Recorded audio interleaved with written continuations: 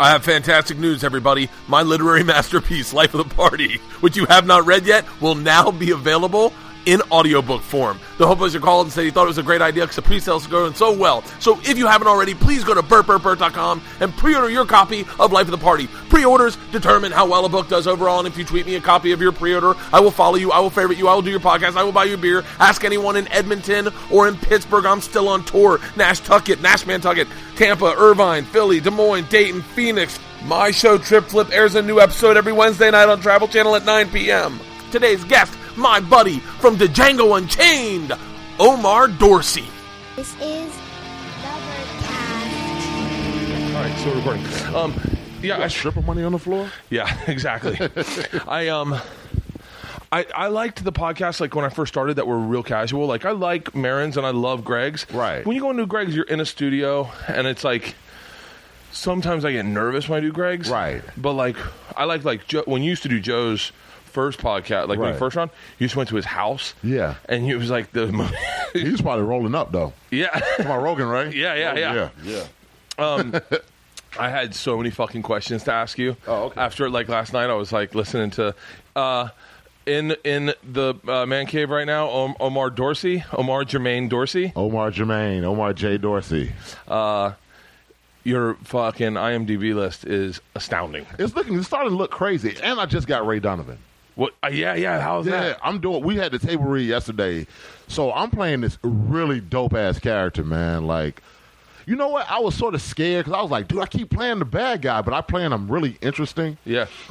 And so, like, this is another like sort of bad guy, but they want it to be funny. Yeah. A little bit, still scary, but a little funny. So, but man, we had the table read yesterday, and okay, I'm looking at the table read. I was like, it's Hank Azaria, there's John Voight, there's Hank Azaria, John Voight, of course, Liev Schreiber.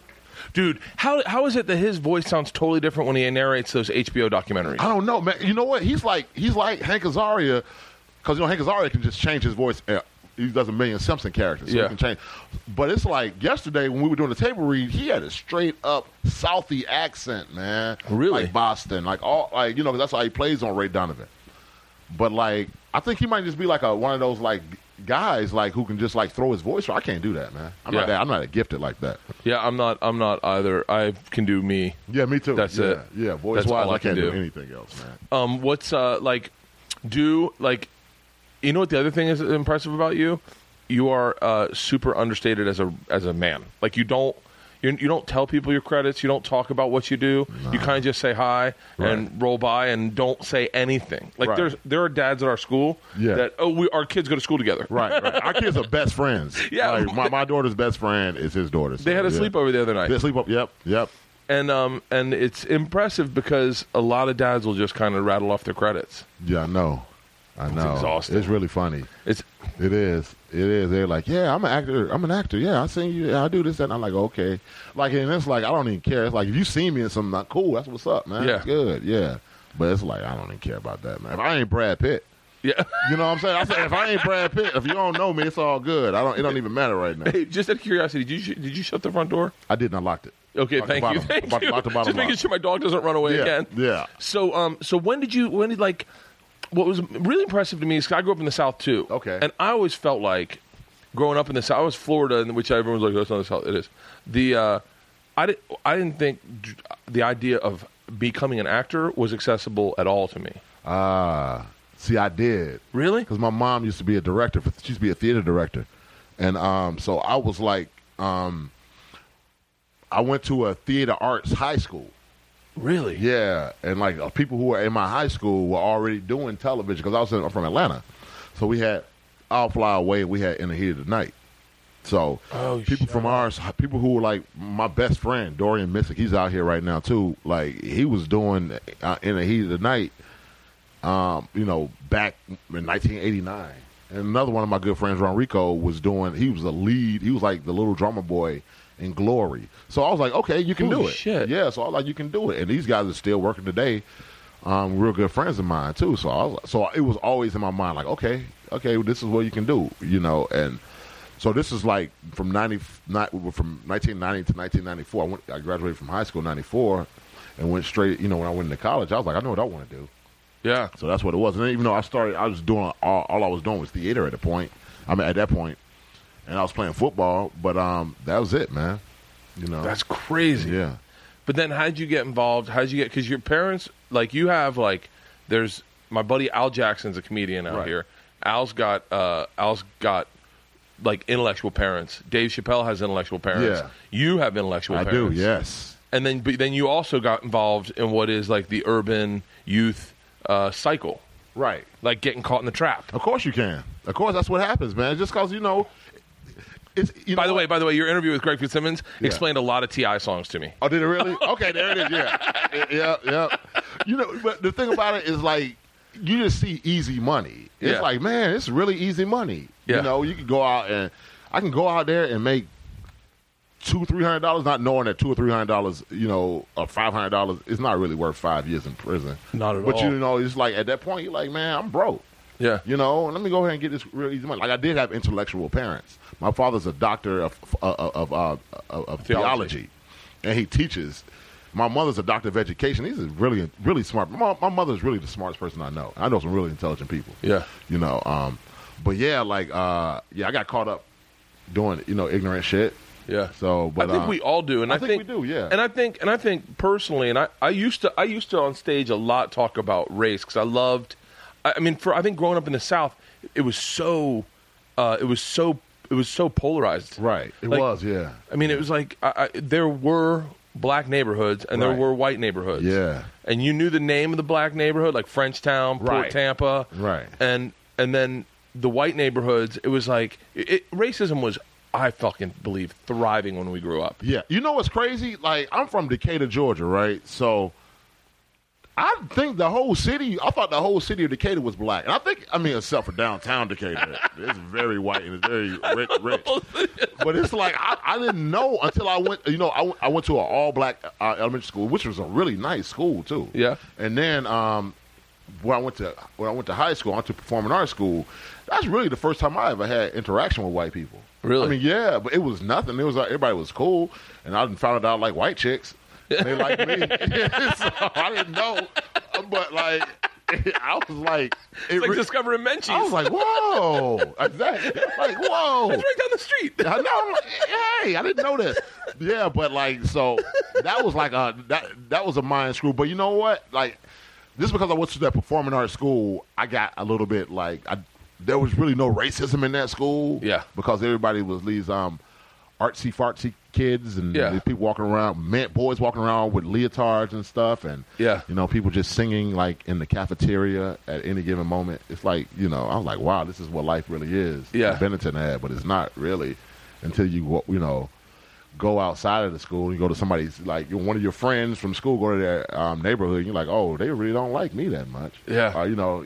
Or they have preconceived notions about me is what it is. Preconceived notions is what I think. Yeah. Is where I think racism was when I say we were growing up, and you're younger than me. I'm 41. Okay, I'm 38. Like, I think preconceived notions was what racism was. I think there were parents that were racist. Yeah. But I think kids, it was just like, and I think it was just lack of socialization. Right. Like, I look at Georgia. Yeah. And I talk about Georgia fairly openly. Georgia and I openly on the podcast. Okay. So only because I have a hard time. I have a hard time without being 100% honest about everything. But Georgia does not see racism at all. Dude, like, Bert, at the party the other day, like the slumber party that my daughter had, I was like, okay, there's an Asian kid, there's a Mexican kid, there's a white kid, and there's my daughter. That was the most beautiful thing I ever saw. Yeah. I was like, oh shit, y'all ain't like us. Yeah. It was so dope. And I was like, it was nothing. They don't see it at all, man. And we wouldn't even talk about it at home. You know what I'm saying? Yeah. I was just like, wow, this is really cool, man. That's what I hope the world turns into, but I don't know. We live in Valley Village, so I don't know. Yeah, but it's, Valley, we've got a pretty good community. It's a nice little community over here. Yeah, man. So I don't know, man, but I hope the rest of it's like that. You think it is? No. Okay, dude. Did you ever go back to Georgia? I go back to Georgia. Yeah, I went back to Georgia. I had to do press for Rake. Hey, I just found out Rake was a British series. It's an Australian. Australian series? Yeah, man. You got to watch the Australian series. Really? I mean, ours is really good. It's the same showrunner. Yeah. But the Australian series can get away with stuff. They can get away with showing titties on. They can get away with cursing and showing people doing blow. Really? Yeah. So it's on Netflix. That shit is hard. I watched it before, before we started filming. I watched the whole series. It's only it was 2 seasons. It's on season 3 right now. I mean, that's like one of the hardest series going, man. It's really good. That's insane. Now, I could talk to you about just about growing. Like, I'm dying to know if you ever went to Freaknik. Hell yeah, I went to Freaknik. Okay. I'm writing a TV show about the early 90s, like the real Freaknik. Hell yeah. Okay, so there was Freaknik. I'm guarantee you more than half of the people listening to this don't know what Freaknik is. Oh, man. Freaknik is a magical place. It's like it's an energy more than it is. It's like it's Daytona in Florida. How Bike Week in Myrtle Beach or something like that. It's a spring break for black colleges or for black college students. Man, and it was in Atlanta. It actually started out as just like a barbecue, like in 1989, 1990, right down the street from my house. Really? Right down the street from my house at Exchange Park. And it was just a little barbecue, and it expanded to like the black colleges in Atlanta, the AUC, the Atlanta University Center, and they started coming out and they started having parties, and then one person heard from another person. By the time 5 years later, 1994, I was in high school. It's my senior year of high school. I was going to school like right in downtown Atlanta, so I'm driving. I'm like, my first Freaknik I can go to. My brother came back from college. He came back. He met me downtown. I'm driving downtown. I just see the most glorious thing I ever saw. Just bad chicks in booty shorts. Oh. And then I saw the Fab Five with Juwan Howard, Chris Webber, Jalen Rose, Ray, and Jimmy King. And I was like, how did those guys not get AIDS? I don't know. And they all looked like giants just walking. I was like, shit, I know I'm in the right place. That's the Fab Five. Then I see Tupac, and I'm like, you saw Tupac? Fuck yeah. I'm like, yo, this is the most insane thing that I've ever seen in my life. Like, it was amazing. It was just, that was like, 94 was like, they said that was the best Freaknik. That was the first one I ever went to, and like I got laid, and I was in high school, and I was getting laid, like one night stands, and I wasn't even doing it like that. Like I was like, this is amazing, man. Yeah.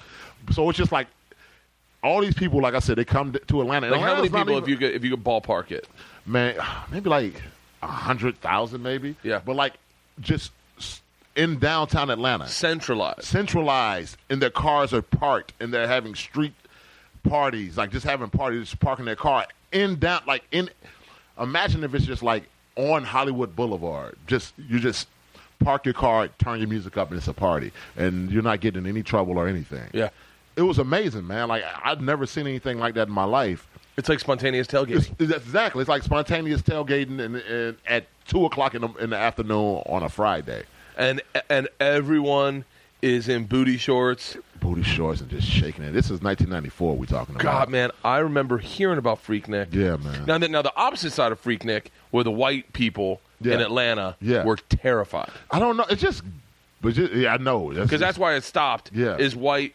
businesses were like... Yeah, and I can understand. I'm a grown man now. Like, and what's the one they do in Miami now? They do something in Miami. I forgot what it's called, but it's something like that.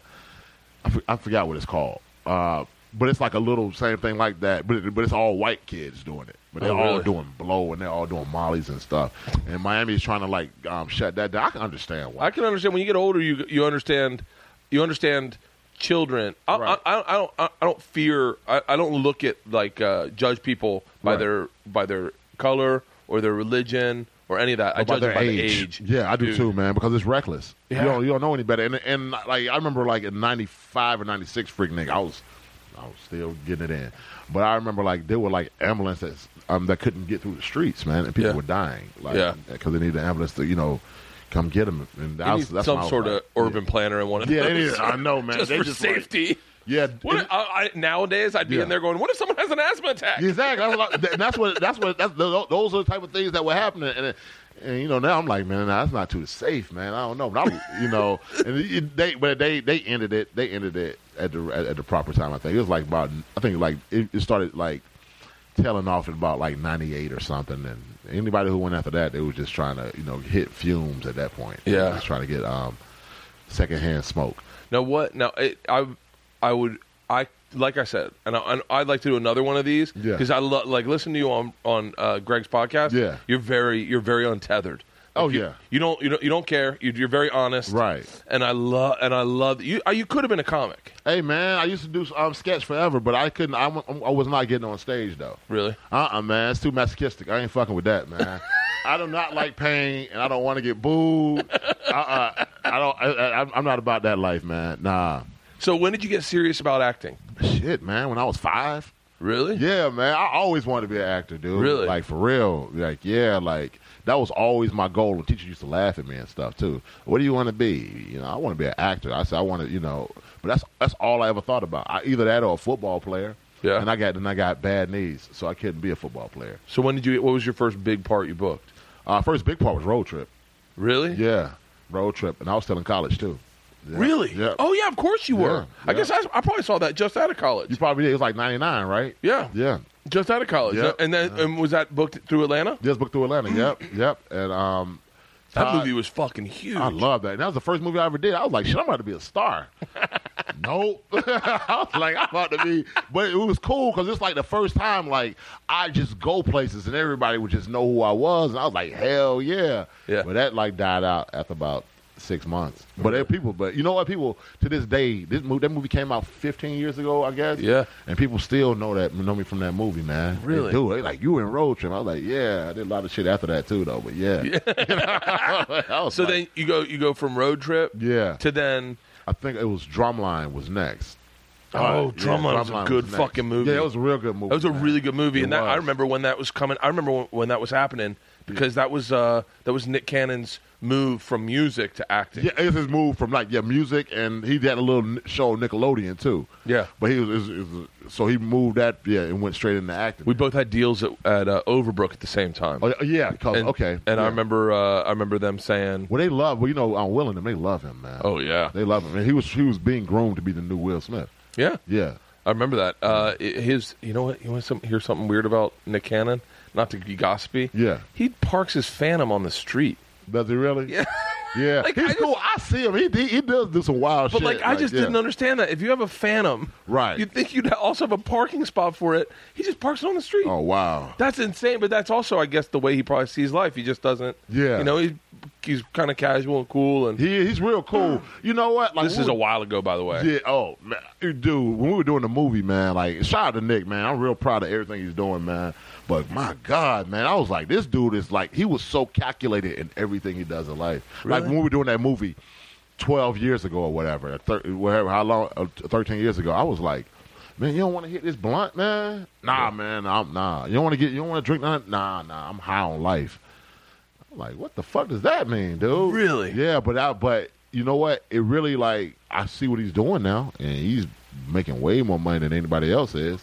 Yeah, he's definitely one of those people that I don't know. I believe I'm too attached to reality to get into being a superstar, possibly. Right. Like, I can't really believe the hype about me. Right. Like, and part of promotion is promoting your own hype. Right. And you're either like you, and you're very honest about everything. Like, when I heard you talking about Quentin Tarantino, and you're like, he's crazy, man. He's fun. Yeah. He's cool. His scripts are amazing. Right. Like, but you're talking very real about it. Right. But you're also starring in one of the biggest movies I've seen in the past 10 years, Django Unchained. Right. And so, but like Leonardo DiCaprio. Right. Like, I don't know if I could be that star in the sense that I'm so critical of myself that I'd never believe it. You know what? I don't think he thinks. I know he knows that he's a star, but like he don't act like it. Really? Nah, he act like a regular dude, man. Like, for real, he act like a regular dude who has the baddest girlfriends in the world. Leonardo does? Yeah, but like. Because he doesn't get caught up in the hype because he doesn't like. He's not a Hollywood. He's a Hollywood dude because he does Hollywood movies and stuff. Yeah. But he's not like that Hollywood type Like, I know those guys. You know what I'm saying? Like, hey, man, I got to make sure that this hair is coiffed a certain way. Man, Leo just walk out the fucking house like, whatever, man. Yeah. Pass me a cigarette, Omar. You know what I'm saying? Or he smokes electric cigarettes now. Right. Like, he's just one of them dudes, man. Like, he's real. He's not the Hollywood type dude. It's just that he just so happens to be one of maybe the biggest movie star in the world. And he has really good business sense. Yeah. But he's not like, say, how Nick Cannon was 13 years ago. Just calculated. And figuring it out. But, like, I look at Nick Cannon like this. I think, like, when I think about Nick Cannon, I think about he is trying to be like Will Smith the same way Kobe Bryant is trying to be like Michael Jordan. Yeah. You know what I'm saying? Like, everything with Kobe was calculated. The way Tiger wanted to be like Jack Nicklaus. Like Jack. You know what I'm saying? So everything is really calculated. You know what I'm saying? Like, okay, I see his steps. I'm going to try to move in those steps like this because that's how it is. And it works. You know what I'm saying? It comes across as somewhat being disingenuous. Okay, at that's times. What it is. You know what I'm saying? And I think when you, I'm not talking about me right now, but when you blaze your own path, right, you end up going, I don't know the fucking directions. I don't know the direction. And those guys we're talking about, Jordan and Will Smith and look at Will Jack, look at Will Smith's path. Yeah, I know. No one. I told him when I first met him. I said, and I don't think I articulated this. I was like, there wasn't a blueprint for how you could become a star. Not at all. When he was on TV, I remember when The Fresh Prince of Bel-Air came out. Yeah, I was like, I remember thinking, I can't believe a rapper has a sitcom. Right. Now that's like every rapper has a sitcom. I know, right. And it's like, and you know what I liked about Will is that he just got better. Because I was like, the first time I was like, he's all right. It's okay. I like him. Because I thought I like hardcore rap. So I thought he was like who? Like back then I liked Ice Cube and NWA. Yeah. You know what I'm saying? Public Enemy. So I was like, Will's cool. He all right. Yeah, he's a funny guy. Yeah. He's a corny guy who likes to be corny. He's cool with being corny. Yeah. You know, that was his whole shtick, you know. So I'm like, okay, yeah, whatever. But then he became a great actor. So like years later, you know, actually doing that show, he became good. You know what I'm saying? Doing that show, he became really good. And I'll be honest with you, and I'll say this, and I'll go to my grave saying this. Yeah. His best rap song is "Nightmare on My Street." His best rap song is "Summertime." Oh yeah, "Summertime's" a great fucking song. Oh yeah, I'm talking about. Oh yeah, yeah, "Summertime's" a great fucking song. It's just a great song. It's like, yo, this is great. Yeah.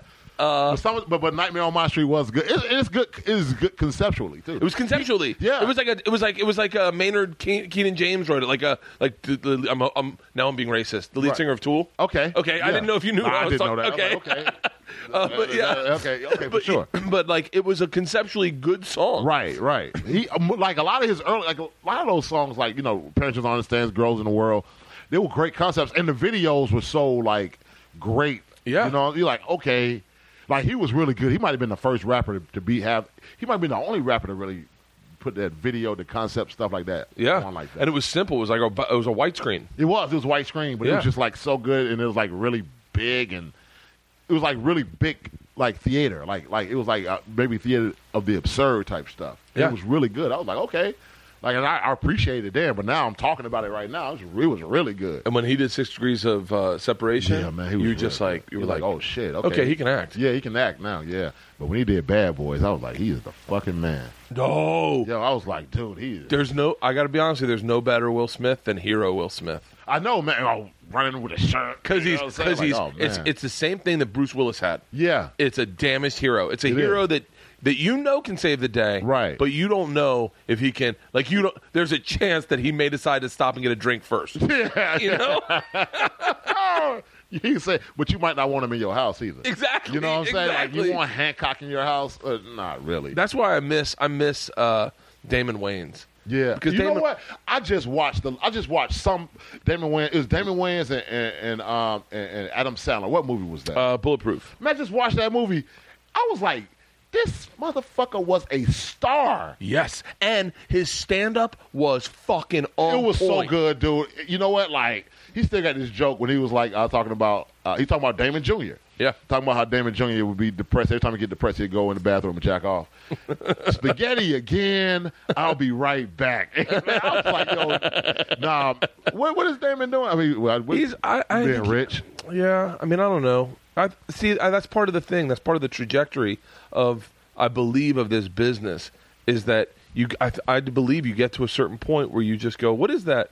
What is the end goal? What am I fucking doing? Right. Am I going to do another special? Am I going to do another sitcom? Right. I don't like, what do I do? A movie? Do I write a movie? Do I like? But he does have his fucking brother who was a trailblazer. Yeah. Yeah. Let's get back to you. Let's get back to you. Yeah, we can talk about that. Because I could talk about. Yeah. So, what was the Django Unchained like? I mean, that by the way is one of. I mean, all of Quentin's movies are the best movies you've seen in the last 10 years. Yeah. But that really was. Would you say that's like your? What was the favorite movie you worked on? Django. Yeah. By far, man. It wasn't even close either. Really? I got so fat though. But yeah, by far, dude. Like we were in New Orleans eating beignets every day. God, I might have gained. I went when I started Django. I was like 238, 240. Well, I'm like where I am right now, about 238. When I left, I was 258. Holy shit! I was fat as shit, dude. I was eating every day, getting toe up every night. You know what I'm saying? But it was fun though. We had a great, not every night. Do you find, and I say this, because I know that you, I believe you probably see past it. But did you find that character fucked with your psyche about being a black man at all? No, it did when I looked at myself in the mirror because I had like no teeth. Yeah, and I had like my hair was all screwed up, and I looked in the mirror, and I think I almost cried. But then, like, I had a conversation with somebody. It was like, man, you got to remember, like, you're dealing with your ancestors and these people. You got to represent them. Like, it was a hard road for them. You know what I'm saying? So I was like, okay. Did you see slavery different? Shit, I put myself in there. You know what I'm saying? I always, I mean, at one point you're in a cage. I'm in a cage, yeah, man. Yeah. So I see I've always known slavery was fucked up, but... I don't think what most... I mean, white people... Bear with me for a second. I don't think most white people do. I know. I don't think they really... I don't think, and I'll speak for myself included, and I'll put myself in this, I don't think they ever take the time to stop and actually think about it. Right. Until you see a movie like The Django Unchained or 12 Years a Slave. Yeah. 12 Years a Slave was the first time I realized, oh yeah, those guys that I knew that never had control over their lives, right? They just would have been dick slave owners. Yeah, you're right. Yeah, like the guy at your office that's an asshole. Right, he would have been an asshole slave owner. Right, he would have kidnapped black people. Right, and sold them for like that. You got to look at the way businesses run today. Yeah, that shiesty agent. Yeah, that. Put it back in those times. That was the biggest business. I mean, like owning slaves and picking cotton was what built America. You know what I'm saying? Yeah. So you're talking about like, when you're talking about, it really fucked me up because you're talking about people as being cattle and like just being bred and all of that, man. Like, trust me, I've studied this ad nauseum because I was about to, I was doing a lot of like African American studies in college, but like doing a movie like that, it really put it in perspective. And I remember when I met with Quentin before he offered me the role. We sat and talked for like an hour before he was like, "Do you want to do the role?" And he was like, "It's going to be a really hard movie." At what minute into that conversation you're like, "I think I got it"? He told me in the beginning. He was like, "So you're my guy." Oh, and then we just started. That's so good because now you can really listen. Yeah, I can relax because I was like, "Oh shit, I got another meeting with Quentin." But he's my favorite director in the world, so I was like, "It's all good." I sit and talk to him. I like talking to people who I like, know. And like, he told me as soon as I sat down, I said, "So you're my guy. So let's sit down and talk because there's going to be a lot of backlash and it's going to be a lot of like this, that, and the other for the movie, and this and we're just talking. And he's like, it's a hard subject. It's it's the hardest subject in American history. Man, I don't know what people think about Quentin, man, but that dude is like he's so smart, man. I don't get like the backlash against him, man. I understand he says nigga a lot, you know what I'm saying, in his movies, but that's how people talk, Like, and I feel like you have to reflect life when you're making art. And so that word is a very I don't say it at all. Yeah. Only that's one. And by the way, that is a decision I made. Right. It's not because I'm better than anyone, right, or that I think that the word has that me saying the word. Like Greg will say Greg Fitzsimmons, and right, he'll say the word if it is necessitates the word. Right. I choose not to. Right. Because I grew up in the South and because the word was so prevalent. Right. And it was like. And you didn't realize how caustic it was. You're right. And so, as an adult, I just decided I'll never say that word. Right. Because, and I'm sure that like I know that I wrote it in my book because I was talking about one of my first experience in the fraternity and seeing racism, seeing white people be really racist. Right. And it blew me the fuck away. Right. So I had never, like, I grew up not My parents would never let that fucking word fly in our house. Right. But I did grow up in a redneck neighborhood, and I heard the word in the neighborhood. Right. But and I'm not saying I've never said the fucking word. Let me tell you something. When I was introduced to NWA, yeah, of course, I did not say N-words with attitude. Right, exactly. Yeah. I mean, that's the honest truth. But Quentin does reflect a very honest sensibility that, by the way, connects with a lot of white people. When he played that role in Pulp Fiction, and he's in the garage. Do you see a sign above my house? You say dead nigga storage? Yeah, exactly. yeah. But hey, man, I don't know any way other than being real with it. Exactly. You got to be real with it. Like, and Quentin just does that, man. Like, and I'm all for it, man. So, like I said, when I met him, and I was like, all right, I was like, man, I'm getting work with Quentin. Cool. Yeah. But, like, he already told me, like, this is what's going to happen. And you know what? It never fell on any of us. It fell on him. He doesn't care. He didn't give a shit. Yeah. He won the fucking Oscar. He won Best Screenplay. You know what I'm saying? For Django. So, whatever it is, it is. I mean, it didn't matter. I think it should have won Best Picture, personally. Oh, dude, it's one of the best pictures I've ever seen. It is, man. And he's good. Jamie Foxx is fucking... All those dudes, man. Like, I'm telling you, that was like a master's class. Like, you say, what's my favorite movie? Like, I don't even have a lot of lines. I'm in a lot of the movie. I don't have a lot of lines. It's just me sitting back, watching these great actors, sitting, eating dinner with these dudes every night, like, just soaking up all that knowledge, man. Even with all the producers, Reginald Hudlin, going out with Quentin every Friday, man. Like, it's just that type of stuff, man. Like, that's an experience you'll never get. It's a master's class. You're totally right. It's a master's class, and it's like, man, I've taken out, all the classes that I took in college, and all the classes I took after college. I'm like, it's nothing than sitting in front of, Christoph Waltz. Christoph Waltz. Is amazing. Or sitting in front of Walton Goggins. And you just sitting and chilling in front of James Remar, and we just sitting and talking about this stuff, man. It's nothing like that, man. It's like, with Leo, man. Because Leo, one thing about DiCaprio, man, like, we're the same age. What? Yeah, man. He's like 38. So we've been... I always look at him as 24. I know, right? Me too. But the thing is about, like, with him, it's like we've always been the same age. So when he was 13 doing This Boy's Life, or 14 doing, like, This Boy's Life, 16, 17 doing Basketball Diaries, I was always like, I got to get there. This is my contemporary in my mind. I'm like, this is my contemporary. Yeah. Like, so to be, like, with that dude, like, all the time, and, sitting watching sports with him all the time while we were shooting the movie, and I was like, I see why he's where he is. That motherfucker works hard as shit, dude. Does he really? Yo, he was reading. I hate hearing that. Yo, he was reading Wolf of Wall Street. He was doing notes and everything with Wolf of Wall Street while in the middle of doing Django. I was like, I'm changing my lifestyle, man. I'm gonna start working more. Yo, that's what it is, though. Like, I'd tell anybody, like, I don't know, like, after I did Django, man, my shit just shot up. You know what I'm saying? I was like, because I learned how to work. Like, these dudes told me, and I saw how they work, man. Yeah. They are the best. It's like I used to go to the set, fuck around or whatever. You know what I'm saying? Craft services and shit. Like, you know what I'm saying? Talk shit to the makeup ladies. You know what I'm saying? Be in the makeup trailer talking shit, flirting and stuff, man. But no, I see how those dudes, man, I was like, oh my God, this is how it's supposed to be done. And all those dudes are Oscar-nominated guys. You know what I'm saying? Walton Goggins got an Oscar. Christoph got 2. Jamie got 1 nominated for Samuel Jackson. Samuel L's been nominated. Not Sammy. Samuel L's been nominated. Like, these dudes are the greatest, man. It's like, I see how they work, man. I see, and it is, and they go 100% all the time, even when the camera ain't on them and it's a reverse shot. You like, God dang, these. Even when the camera's not on them? Even when the camera ain't on them. That's when my face and shoulders drop, and I'm like, exactly. I just started reading lines, man.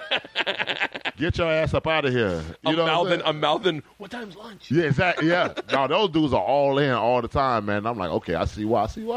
That's fucking fascinating. Yeah.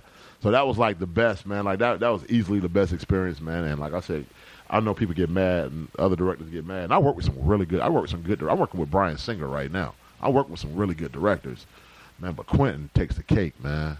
Yeah. Like, you know what I'm saying? Yeah. That's fucking insane. Because I looked at that movie, and it was as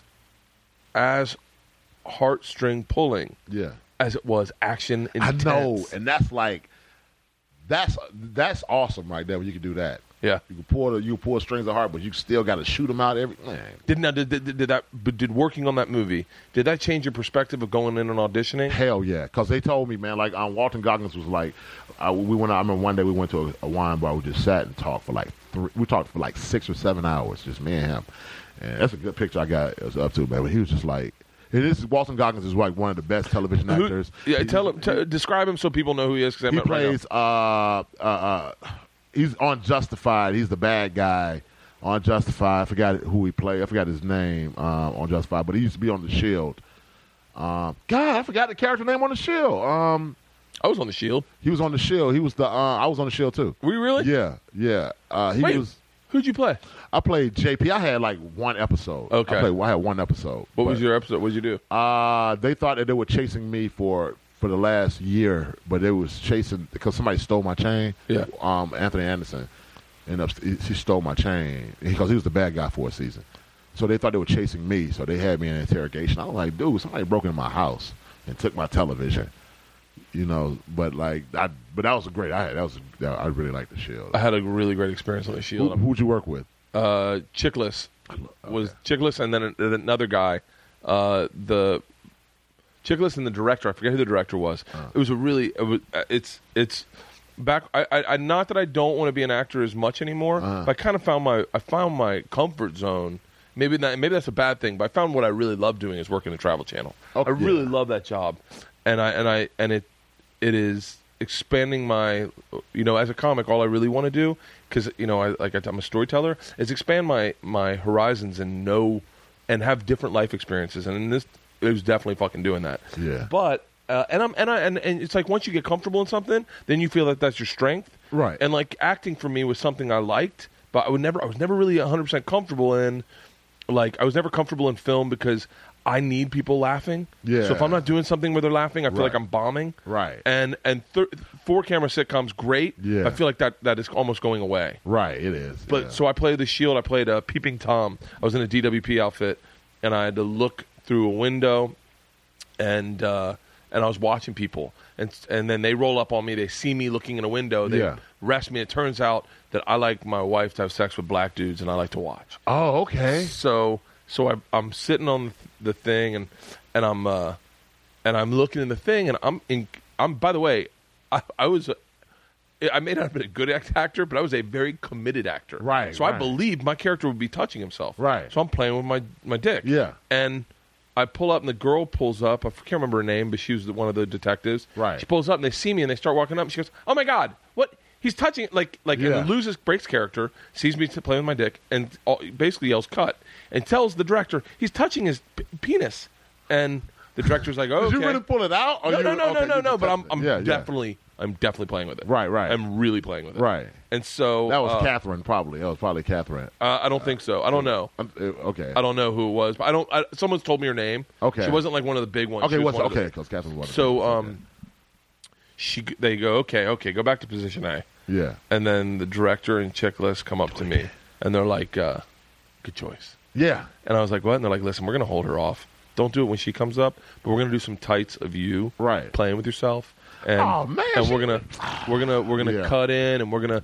So just get in the character, do your thing, and then when we're gonna tell you to stop, and then when we do the thing, don't do it, but we'll cut that in the show. Right. Like, okay. So I go, and he's like, all right, action. So I'm going at it. Yeah. I'm going at it so long that I'm like, are they even filming this, or are they just sitting back there going like, let's see how long he'll play with his dick. Let's see if he blows a load. I'm about to say they're trying to see if you gonna bust one right quick. And then they did the scene, but it was fine. It was very short. It was a very short scene, but yeah, that was like one of my big acting breaks, and then I started getting into hosting, and it's a lot. It's an extension of my personality. I think had I gotten into this business in the '80s, I probably would have been on radio. Right. I think. Oh yeah, DJ or something. Yeah. You know what? You know which one we like, man? I think you went to Cleveland. Yeah. And you went to Cleveland and went to the biggest roller coaster. Oh yeah, Cedar Point. Yeah, it's Cedar Point. My wife's from Cleveland. This is before we even knew who you were. And she was like, "See, look at this. This is like we didn't even know you." And she was like, "Look, this is Cleveland because we watch the show all the time." Yeah. It was like, and she kept telling me, "Have you been to Cleveland before? You've been to Cleveland? Oh yeah, a lot. Yeah, Sandusky, Ohio. So you're okay. That's where it was. It's Sandusky. Yeah. And she kept like, see, this is the big. She kept talking about Cleveland. Oh, dude, it is. Yeah. That theme park is like, I used to say it's like Dubai of the Midwest. It is. It's like an oasis. I sat in one ride and I said, "How much did this cost?" And I'm going to say the number. I don't remember that. He's like, $21 million. And I was like, $21 million for 13 seconds to make me lose my mind. Right. Someone invested $21 million to give me 13 seconds of just memory. Like, of just like, what the fuck? Right. It is. That's Top Thrill Dragster. It's one of the craziest theme parks ever. It is hardcore, no questions asked. The most amount of thrills packed in. They say that Six Flags Magic Mountain is better right now. Is it really? Yeah, because they put in rides that are the top. They got this one, the X Factor or something. Yeah. That is, you're in a ball that spins and rolls and flames shoot out at you. Oh shit, dude. Superman, me and Warren Sapp, I said something about Warren Sapp on ESPN, and Warren Sapp heard it, and this is a great Warren Sapp story, by the way.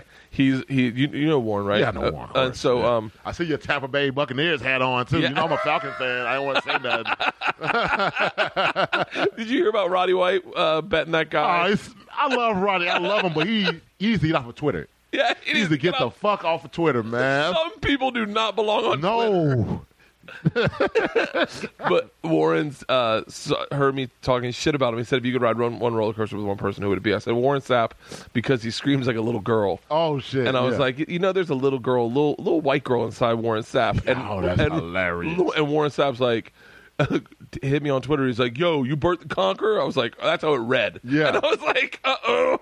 But then he ended up doing an episode. We ended up doing Superman, the one where you shoot up backwards at like 90 miles an hour up, 400 feet. Did he scream like a bitch? He did. You know what? On Eastbound and Down, I play him. Like I play the character I play on Eastbound is fucking Warren Sapp. Really? Like I've studied Warren Sapp so much.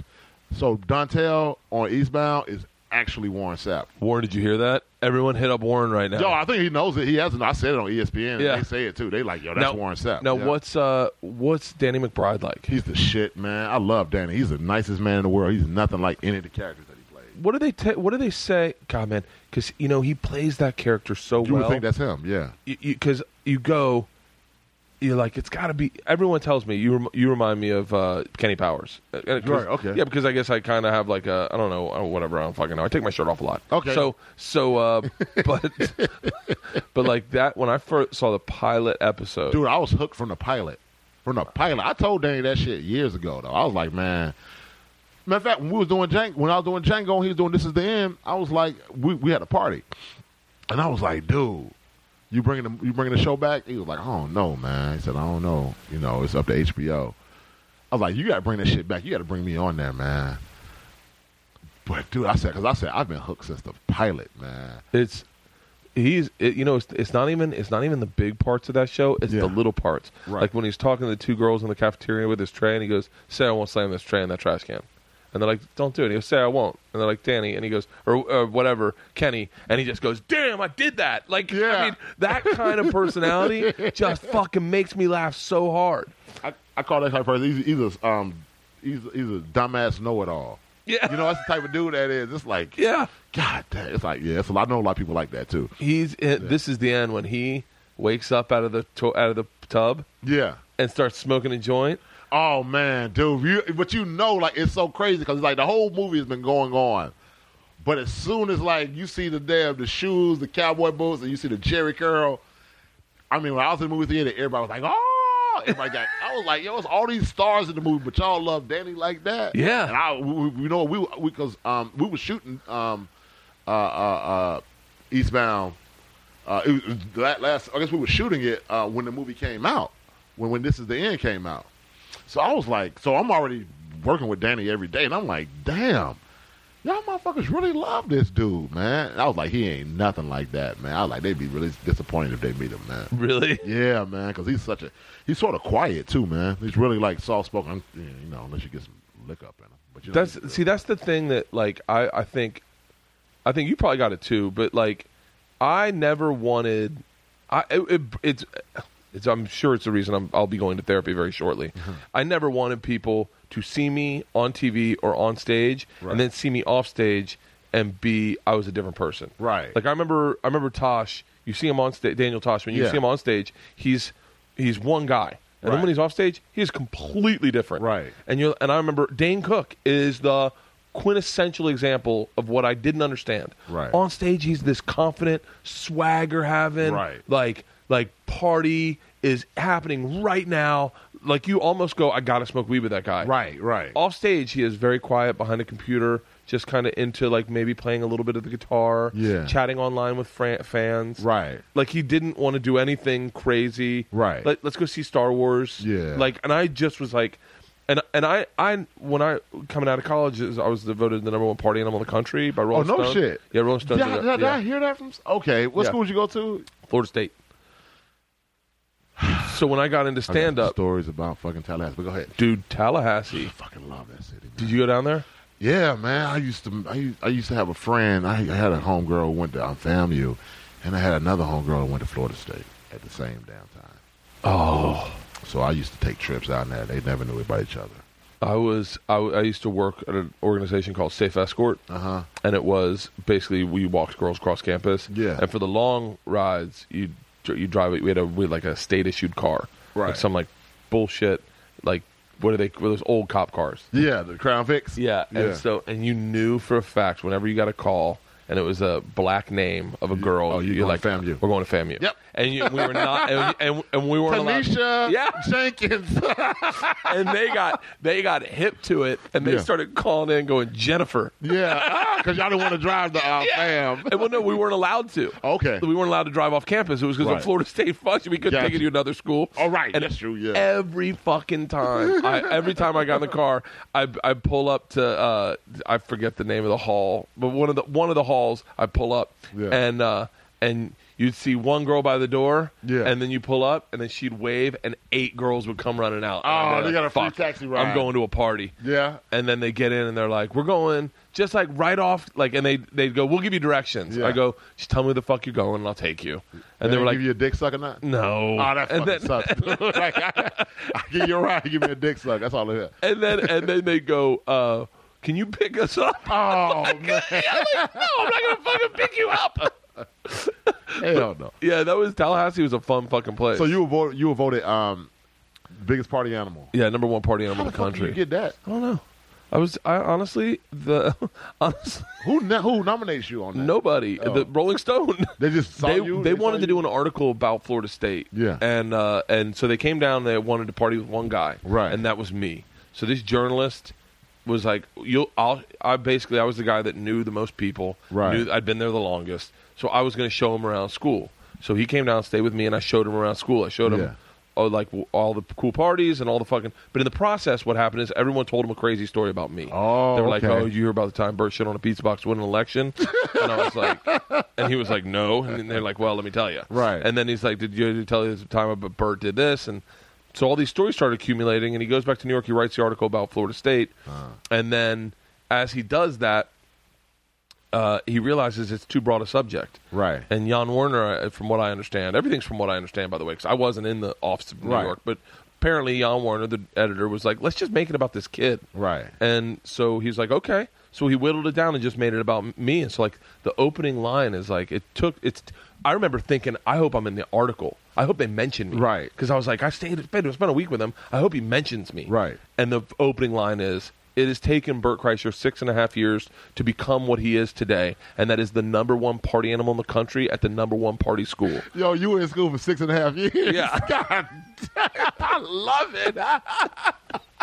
And it changed my life. Yo, did you start? And you know what? Can I tell you something fucking crazy? Yeah. This is so crazy.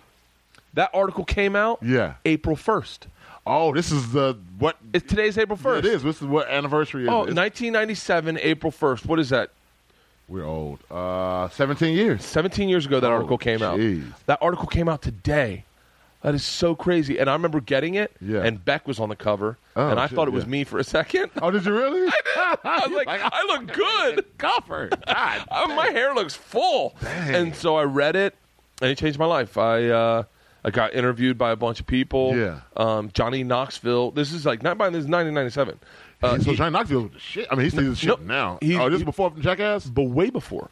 When Jackass came out, like 99? 2000? Probably in 2000, 99. Okay. He was ESPN did a series of commercials. They sent a tour bus down to shoot a commercial with me. Okay. They were touring, and they were going to shoot a commercial with me about partying. Yeah. And so they pulled in Tallahassee in a tour bus, and the two actors were Johnny Knoxville and some other guy. I don't remember the other guy's name. Oh, and so me and Johnny Knoxville partied for like 2 nights straight. Didn't go to sleep, did you? No. Oh, no, we probably did. But I remember him being at the top of my stairs going, I can throw myself down a flight of stairs. Anyone want to see? And we were like, shit. Like, he was crazy. Yeah. He was fun. We sat in this tour bus, smoked weed, and watched videos of these kids trying to knock themselves out with bottles. And, like, just these kids, like... Yeah. And so then, it changed my life. It really changed my life because I didn't have any direction. Were you doing comedy at that point? No, I had never done it. Yeah. But in the article, I said I wanted to do stand-up. So this one radio station put together a stand-up show. Yeah. They're like, you want to try it? We'll do it. We'll use a promotion. So they promoted it with me as the headliner. Yeah. Sold out. Potbellies packed. By the way, I would never do stand up at Potbellies now. Okay. I would never do any of the shit I did now. Like, of course, 4 comics and me. Yeah. Every comic doing 15 to 20 minutes. I would never fucking allow that. Right. I would never allow that if I was doing a show at a bar. Right. That the sound system sucked. Right. They'd never done stand up there. Right. And all the comics were like seasoned Florida comics that all came up to Tallahassee for the show. Right. And then I had to hated you. And all of them. Yeah. Oh no, I take that up. One guy gave me really great advice that I've taken to this day, and I've broken this advice, but I'm glad he gave me this advice. Right before I was about to go on stage, everyone was kind of like looking down their nose at me, like waiting for me to bomb and realize that I'll never be a comic, that they're comics. Right. And I had a Miller Lite, and I was gonna drink a beer before I went on stage. And this guy, I can't remember his name. I kind of do because I think he continued to do stand up. Stopped me and said, "Hey man, I'm just going to give you nothing for nothing. That's a really bad habit to get into." I was like, what? And he's like, if you start drinking right now before you go on your first time, you'll always need to drink before you go on. And he's like, so don't. Just do it sober. Right. And I was like, okay. So I did it sober. I did it stone sober. Yeah. And now, adversely, I am better at stand-up when I'm sober. Okay. So I did it. I headlined. I killed. I got offered my morning show. Yeah, I got the radio station said, why don't we give you your own morning show in Tallahassee? And I asked the guy who I was going to take over for, I was going to partner with him for like a little bit, and then he was going to leave and it would be mine. Right. And I go, well, why aren't you staying? And he goes, who the fuck wants to live in Tallahassee? And I was like, well, not me now. So I moved to New York. Right. Oliver Stone optioned the rights to my life in that time. Really? Yeah, like his company, not Oliver, obviously. Yeah. His company started that process of a free option. Yeah. And I moved to New York and I started doing stand up. Okay. And I had the confidence of knowing that Oliver Stone had optioned the rights to my life to think like I'm worth something. Yeah. And then I got up and I started doing stand up, and like 6 months into doing stand up, Will Smith's company discovered me. Man, you live the fucking charmed life. Let me tell you something. I am well aware of that. And there are times in my life where I stop and I breathe and I go, all right, hold on. There is a child in a blood diamond mine right now, and I'm sitting at the Jamaican Inn on a peninsula in an infinity pool that is private. It is part of my room. Right. So like I've always tried to like, I don't know, not that I do shit for it, but like, like whenever anyone says any charity event, now that I say this, everyone's going to get fucking hammered on Twitter. Right. But I always try to do that. No, that's dope, though. And pay it forward a tad bit. Yeah. But, dang, that is really, oh, man. So that's it's luck. It's but a lot no, of it's luck. not luck. You know what it was? It's a lot of. I'm the luckiest guy you'll ever fucking meet. It's lightweight, but the thing about it, you were in school for 7 years. I was. Oh yeah, there was. So you were a grown ass man when you got out of school. Yeah, this was 7. It's not like you were a 21-year-old guy. Like, okay, what I'm going to use? Like, you were like, what, 24, probably 23? I was 25. 25. So it's like, that's grown. It's like, okay. I was 25. I could rent a car. Right. You know, I was like, yeah. So you could run for senator. No, I mean, like, so you were cool. I mean, that's like, you had a grasp of it. You're like, okay, I know what I can do. I had a little bit. Moving to New York was a real eye-opener. That's real. That's especially for like kids like us. What part of New York were you in? Oh, the village. Okay. I say kids like us because growing up in the South, you don't have worldly like views. That is true. Yeah. Like Leanne had never had Chinese food. No, I swear. Was she from Marietta? You know what? She grew up in Little 5 Points too. No, she had Chinese food. No, she lived in a town called Bowden. Bowden. It's like right. You know where Carrollton is? She grew up in the sticks. In the sticks, yeah. And but she used to be in Little 5 Points a lot, though, right? Yeah, she grew up. Her mom lived there. Oh, she did? Okay. Yeah, so she grew up around there. Okay. Little 5 Points is pretty cool. Fucking love Little 5 Points. I was watching something on HGTV the other day, and somebody was trying to move in, was one of those real estate things. Yeah, they do a lot of those in Atlanta. Yeah, because this one lady, Egypt, is a real estate lady in Atlanta. The black lady, she's a real pretty chick. She does it. She does her show in Atlanta. And I look at that, man, I want to move back so bad, but I'm like, fuck, I'm on so many damn TV shows. What about you want to be a superhero? I want to be a superhero, man. Okay. I got to fucking get in the gym. What about, what's your plan? My buddy Terry has a great superhero script. Oh, really? Yeah. What is it about? I'll tell you when we get done, because I don't want to spoil it. And I don't know if he sold it, but Terry's got the greatest superhero script. That at first he wrote about a kid, but I'm telling you, it's a fucking, it could be a hilarious comedy superhero script. See, you know what? I'll tell you what happened. All right, so I'm watching TV every day. Well, one of my best friends in the world, man, he's been calling me the whole fucking time we're here. So he's playing Captain America and shit, right? What? No, he's playing in Captain America. He's playing Falcon. Really? Anthony Mackie. Wait. Anthony Mackie. The black dude? Yeah. He's been in a lot of movies. He's a lot of shit, yeah. Hurt Locker, everything, yeah. Yeah. Yeah. What was the one I just saw him in, and I was like, I saw him in... Gangster Squad or something? I don't know. I saw him in Gangster Squad. Gangster Squad, yeah. Yeah. I saw him in Captain America, and I was like, he's got fucking wings on. Yeah, we were just, me and my wife were just with him, like, they had the premiere 2 or 3 weeks ago. We went to the premiere with him and his wife, because we're, I was like, man, this motherfucking rich, man. Yeah. He rich now. Yeah. I need a couple of those. Are they gonna make single movies about him? I don't know, but they're making Avengers. They're doing everything. And he's in all those? Yeah. Oh, fuck yeah, man. That is the And they're doing the part spot. 3 to Captain America, and he's doing that too. So. Would you trade your path right now? Nah. Hold on. Your path right now. Yeah. Where you are getting to work with the best directors, the best actors, having great life experiences, having wine with Leo and Samuel L. Jackson and all these great things, and the opportunities that will just simply compound onto that. Right. Doing a fucking period piece about World War II. Right. Where, like with Martin Scorsese, whatever is in your path. Right. For one kind of sellout that defines you. No one will see past that character, like say you're Batman or you become a superhero like Stamp. Every time you see him, all you see is that thing. But you do 5 of those pictures, and you're done. Worth like $1 billion. You're worth like you end up at the end. You're worth like let's just ballpark it like $250 million. $250 million. But when you go to read, Quentin's like, man, I wish I could, but all I see is Shaft or what? Not that's a bad example because Samuel L. Jackson did that, but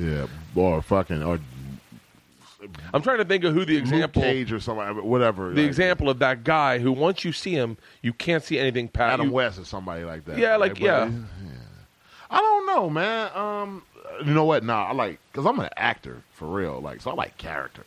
Yeah. I like to create characters, and that's because it's playing, it's fun. Yeah. So dude, I'm doing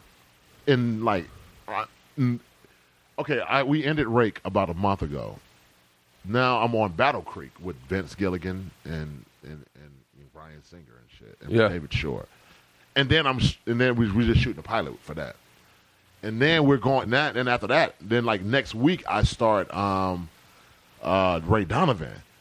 I like that. Yeah. That's fun to me. That's but fuck, that 250 be talking, man. Dude, because what is life about? Is life about proving that you're talented and creative, or is life just about providing for your family and relaxing and having a great life? Yeah, because you could really go to you can change people's lives. You can, and you can live on the beach, have a beach bar, Bora Bora or something. Fucking great would that be?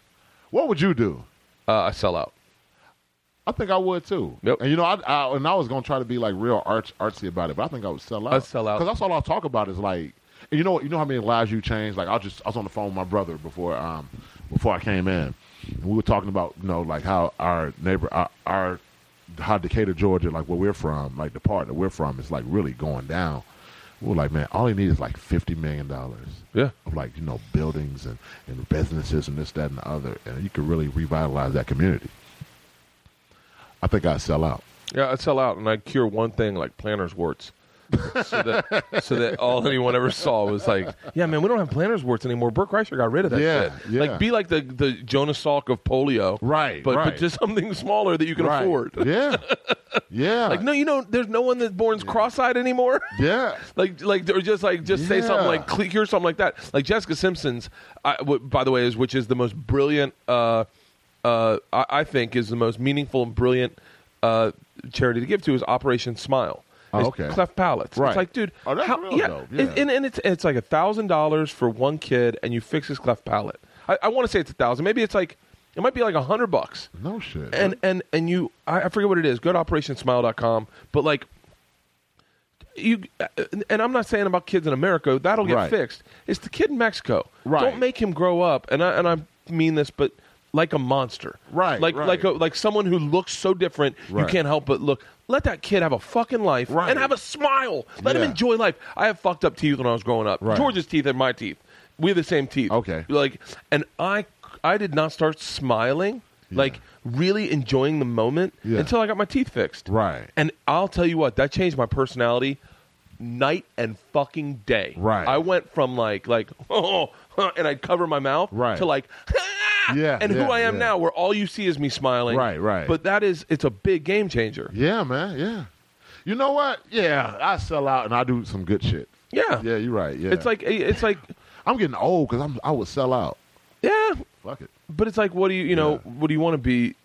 And you get money in perpetuity, right? You just like your family. Okay, now how about this? Now, okay, what about real sellout? Like real sellout. Like what? Like you play a coon, like a blackface type shit. No, I was say I can't do that.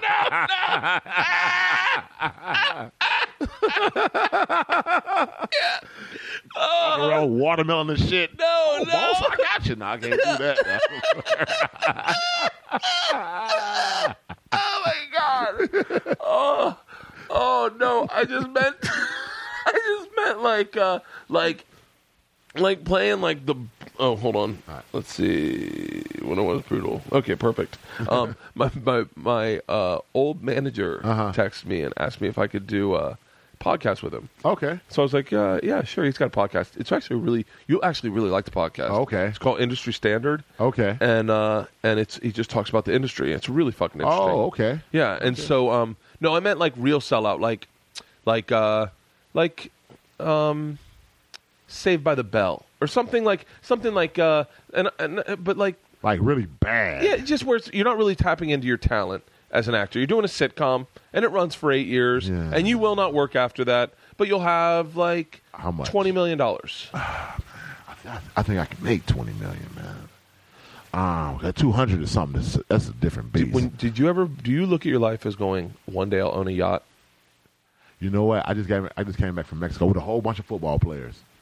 And we were just down there. I was looking at these yachts, man. And I was like, damn. I was like, I think I can get one of those. I always believe it. I think so. I believe it. I believe it. But that, and I was talking to one of the guys, one of the financial advisors. He's like, the two best days, the two best days of having a boat is the day you buy it and the day you sell it.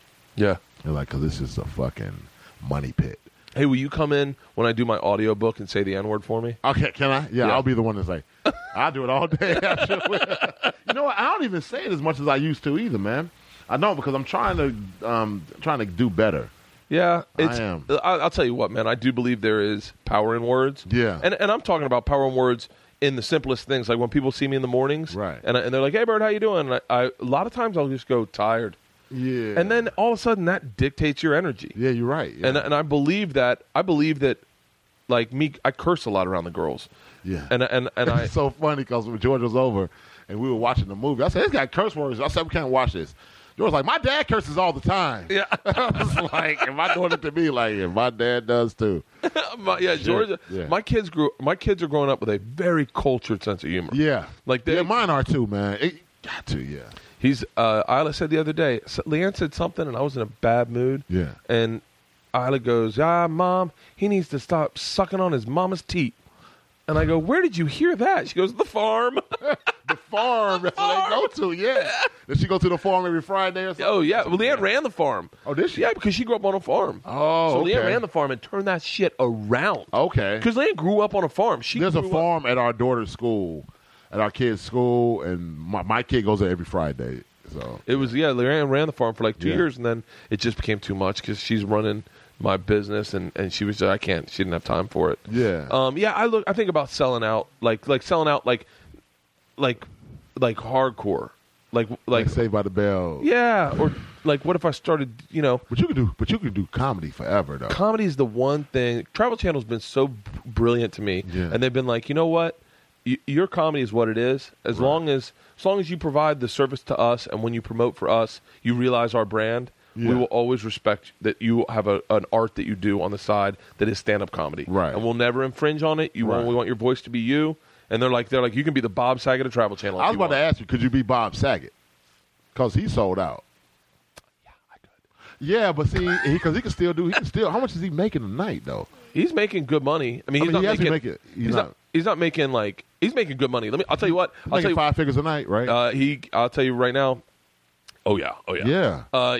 I did a college with him one time. This is a pro Bob Saget story, hardcore. I did a college with him one time, and I was supposed to feature for him. Right. And I was like, how much am I getting paid? And they're like, well, I think Bob just requested you, so you got to figure that out with Bob. And in my head, I'm like, shit. Bob gave me $3,000 fucking dollars. Wow. To do 10 minutes. He gave me $3,000, and when I walked up, he was the nicest guy in the world. Yeah. He was like, hey, man, I really appreciate you doing this. This is really cool. And he's very fucking grounded. I remember telling him one time that someone had an assistant, and I was thinking about getting an assistant. Yeah. He was like, what the fuck do you need an assistant for? He goes, you do need an assistant, though. I probably do, but I got my wife. Yeah, okay. You think you guys are going to have more kids? Yeah. I need a son, man. I need to throw a football to somebody. Shit. I just got the girls into softball, and I'm fucking loving it. And my girls have no athletic ability. I don't get it. Oh, bring them over here for a day. Okay. Because I used to coach. I played baseball really competitively growing up, and got into like all county status in Florida, which was big. That's big shit. And baseball in Florida, and then was going to go on and play it. I got an offer. I got an offer to play at Duke. Okay. And then and the Citadel. Yeah. And then You're smart. Florida. No, I was dumb as shit. Those are two good. Those are good schools. Sports. And then Florida State Florida State was like hey, come on, baseball. Yeah, come on in, walk on, and we'll basically Florida State's the shit though. Like we'll let you try out, right, kind of thing. But but it was like they had shown interest because I caught for Brad Radke, and Brad Radke went pro. Yeah. So everyone saw me catch, and they were like, well, he can definitely catch, and he can hit. Let him know that he can come on up. So I went up. I went on to the first day, and the coach was like, "Yeah, you're good." I remember him saying, "Why don't you go down to the bullpen and catch 90 pitches off of each of the pitchers?" And 90 pitches off of each pitcher. Yeah, so a pitcher's got to throw like every day, or not every day, every third day, I think. Yeah.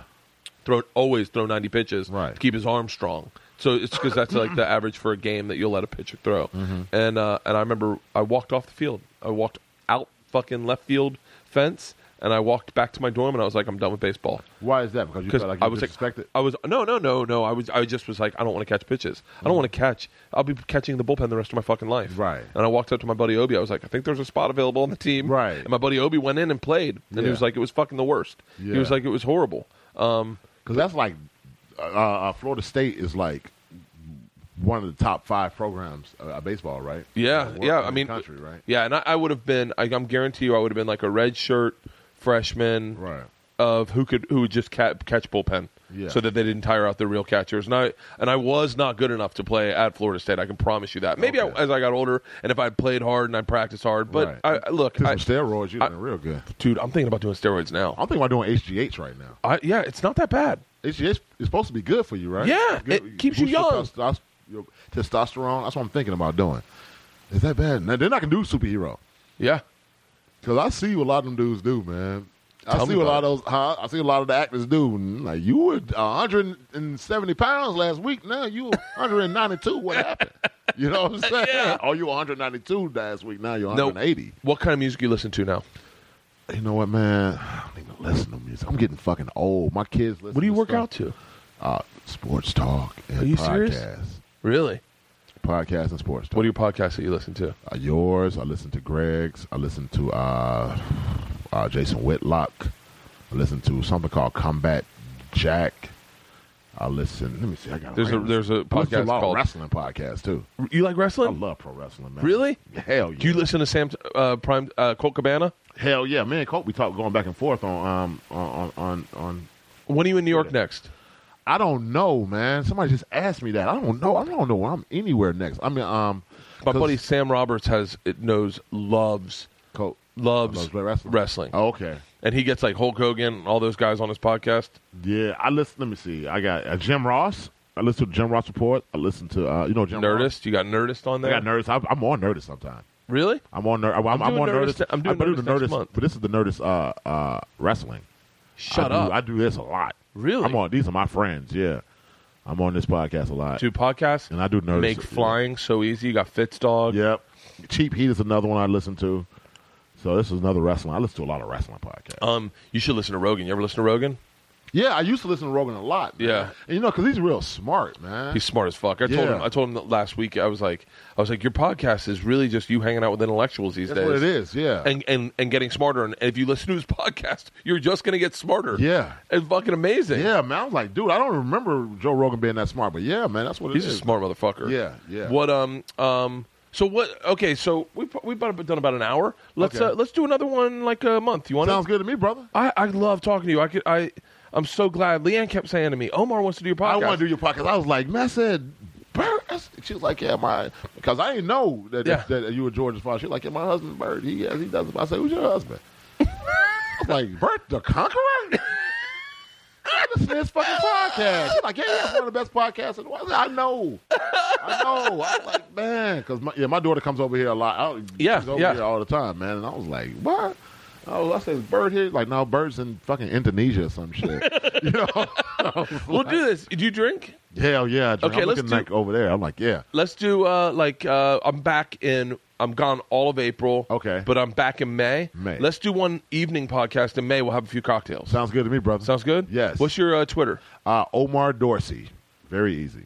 Dorsey. Dorsey. Omar. Yes. And anything you want to promote? Well, I got I'm doing Ray Donovan this season. That starts in the summer. I think it starts in June. I really think podcasting is going to change the profile of actors. Once actors, because like you're someone that's kind of embraced podcasting wholeheartedly, and I guarantee you that people are going to lose their shit when they see you on. They'll hear your voice and recognize your voice and go, "Oh shit, that's Omar!" I guarantee you, man. I guarantee you, it's going to increase because it works with comics, and it works with sports figures. It does, yeah. But man, I think, and you're one of the first guys to really embrace it. Actors are sometimes weird about coming on and talking about the craft or. Yeah. You know, and I think they don't want to make a mistake. I fucking make mistakes. I mean, they don't want to say the wrong thing. Yeah, I say the wrong shit all the time, man. So, it is what it is. You sue me, I don't give a shit. You know, so it's one of those things. So you're on Ray Donovan, and I'm doing this another new show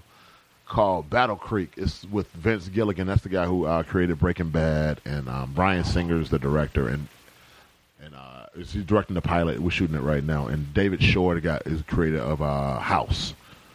So that's a new pilot that I'm shooting right now. And it's actually, I picked up 13 episodes. God, that's a good feeling, isn't it? Yeah, man. It's like, yeah, because I'm actually on a show right now called Rake with Greg Kinnear. That's great. Yeah, man. So I don't know. I mean, it's really good. I need people to watch it. They've got 2 more episodes left. The numbers are pretty rough, man. But like, I want that show. That's a really fun show. That's a really great show. Yeah, I'm gonna everyone go in, put in your DVR. Yeah. But you got to watch it within the first 3 days. That's really important. That is. Yeah. It's for ratings. That's what it is. Yeah. You got it. Just when you everyone you check it, just start watching it because when you start hitting play, that number then counts. Gotcha. Okay. So put in Ray Donovan. Put in Battle Creek on your wish list. Yes. Put in Rake. Yep. Go check out what is it? Chicken Charlie. Chicken Charlie. Yes. Django. My chain had 4 teeth in my mouth. Yeah. Yeah.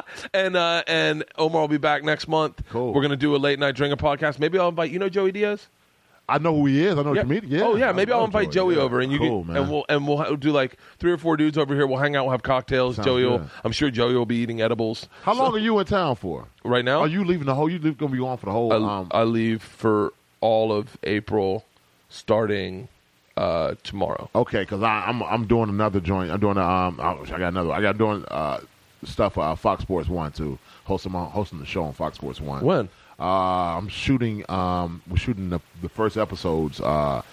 April the 13th, I think it's 13th or the 14th, whatever that Sunday is. But you're gonna be going. I would have loved to have you. That's Sunday. That's Sunday. I might be home. Okay, because it's barbershop.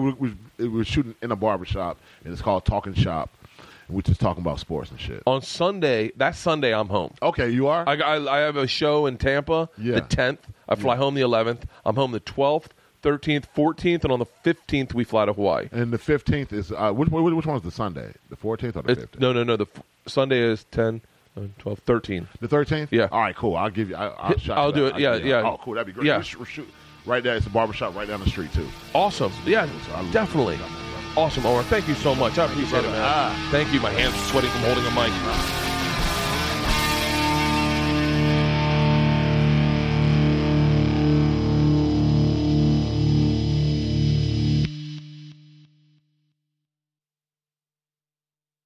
This episode was brought to you by The Machine.